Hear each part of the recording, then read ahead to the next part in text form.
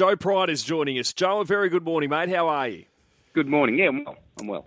Private Eye nearly pulled it off in the Lightning, an outstanding run. How did you see it, Joe? Yeah, look, the plan was to sort of sit back and so the Cockies are joining in this interview. The plan was to ride him back quietly and use his good turn of foot and strong finish, but it didn't work out that way at all. Blake had the plan he was going to follow Astrologist, and Astrologist missed the start, and all of a sudden we've launched forward in a very slowly run race and just been led, and he's never led in his life. So, look, I don't want to make an excuse for him because I thought he ran well, but it wasn't the way we wanted the race to unfold for him. What's the plan now then for Private Eye, Joe? Where do you go next? Look, there's a good chance we'll go back for the Newmarket, but there's also a couple of races here in Sydney, so a little bit to consider. He won't run for 3 weeks regardless, but probably make a decision towards the end of the week with him. What about your Everest winner? Think about it, Joe. What's the plans for him, mate? Yeah, he's well, Laurie. Really happy with him. So he's going to have his second trial here next Monday, a week from today, and then go to the Canterbury Stakes, which is the 9th of March, 1,300 metres first up.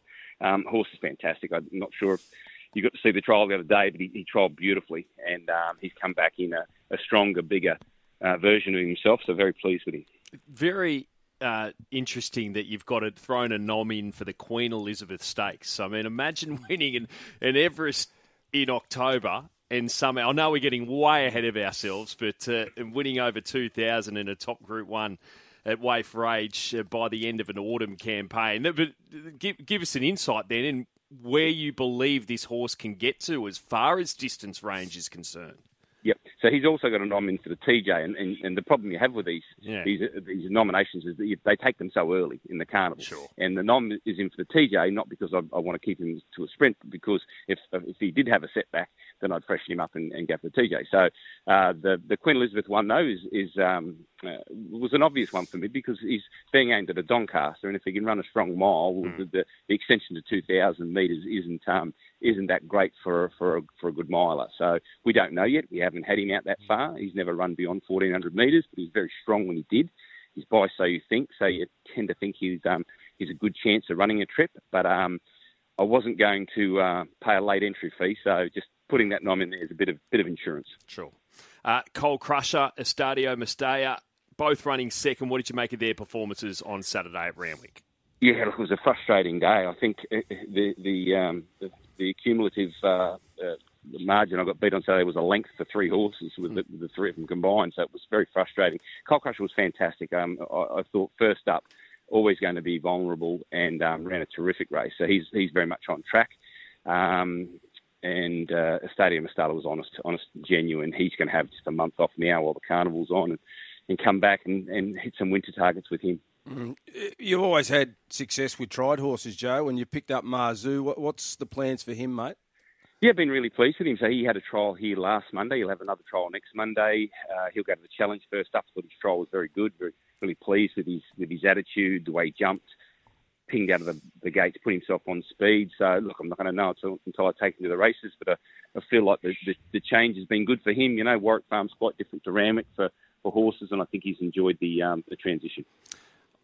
I think this happens every Saturday, but, you know, it was a Saturday, Joe, where a lot of rides were heavily debated. And I'm just curious into how sort of you approach your chat with jockeys post-race. I mean, for instance, punters particularly get perplexed with horses that are hard in the market, that jump well, yet might be usually a back marker, and they just sort of take a sit back when we think, you know, potentially they should take more initiative. I mean, tell us generally how you look to approach your chats with jockeys post-races.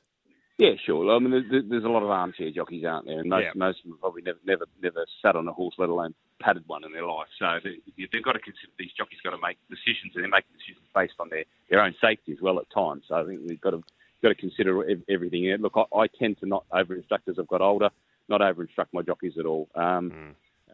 I think once they're behind the gates, once those gates open, they've got to make decisions, and they've got to react to what happens around them. It's easy to criticise, but at times it's an absolute split-second decision that they're making, and that can, you know, take them from being up on speed or right back. So I'm pretty open with my jockeys. I just let them make decisions. Some horses obviously just have a specific pattern that makes it a bit easier, but generally just let them ride them as they find them. Obviously got a very strong sort of campaign ahead as far as your stable is concerned. Outside of the horses we've spoken about, what's another horse or two you're particularly looking forward to attacking some big races this autumn campaign? Yeah, I've got a really good colt in Shearwolf running this Saturday. He placed in the Ming Dynasty and he beat Tom Kitten home that day. He's very promising. He's a Tavistock. He'll run in the 1400 for the 3-year-olds this Saturday. He's definitely one to follow. Got some really nice mares that have one in particular that's arrived over from England. Sounds of Heaven. She's an interesting horse. She's a Kingdom mare who placed in the Coronation Stakes. So. Look, it is a strong team.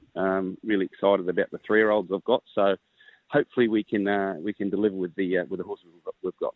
You've got 4 as it stands at the moment in for Wyong tomorrow. Eastern Front, Unholstered, Cheerful Cat and Hurt Money. Is there one in particular you're particularly keen on there at Wyong tomorrow?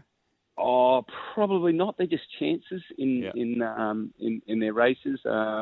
Depending on the rainfall today and tomorrow, Hurt Money might not go around. He's coming back from a tendon injury, so I wouldn't run him on a wet track. They're chances without getting carried away. Really appreciate your time as always, Joe. Have a great autumn. Great. Thanks very much, guys.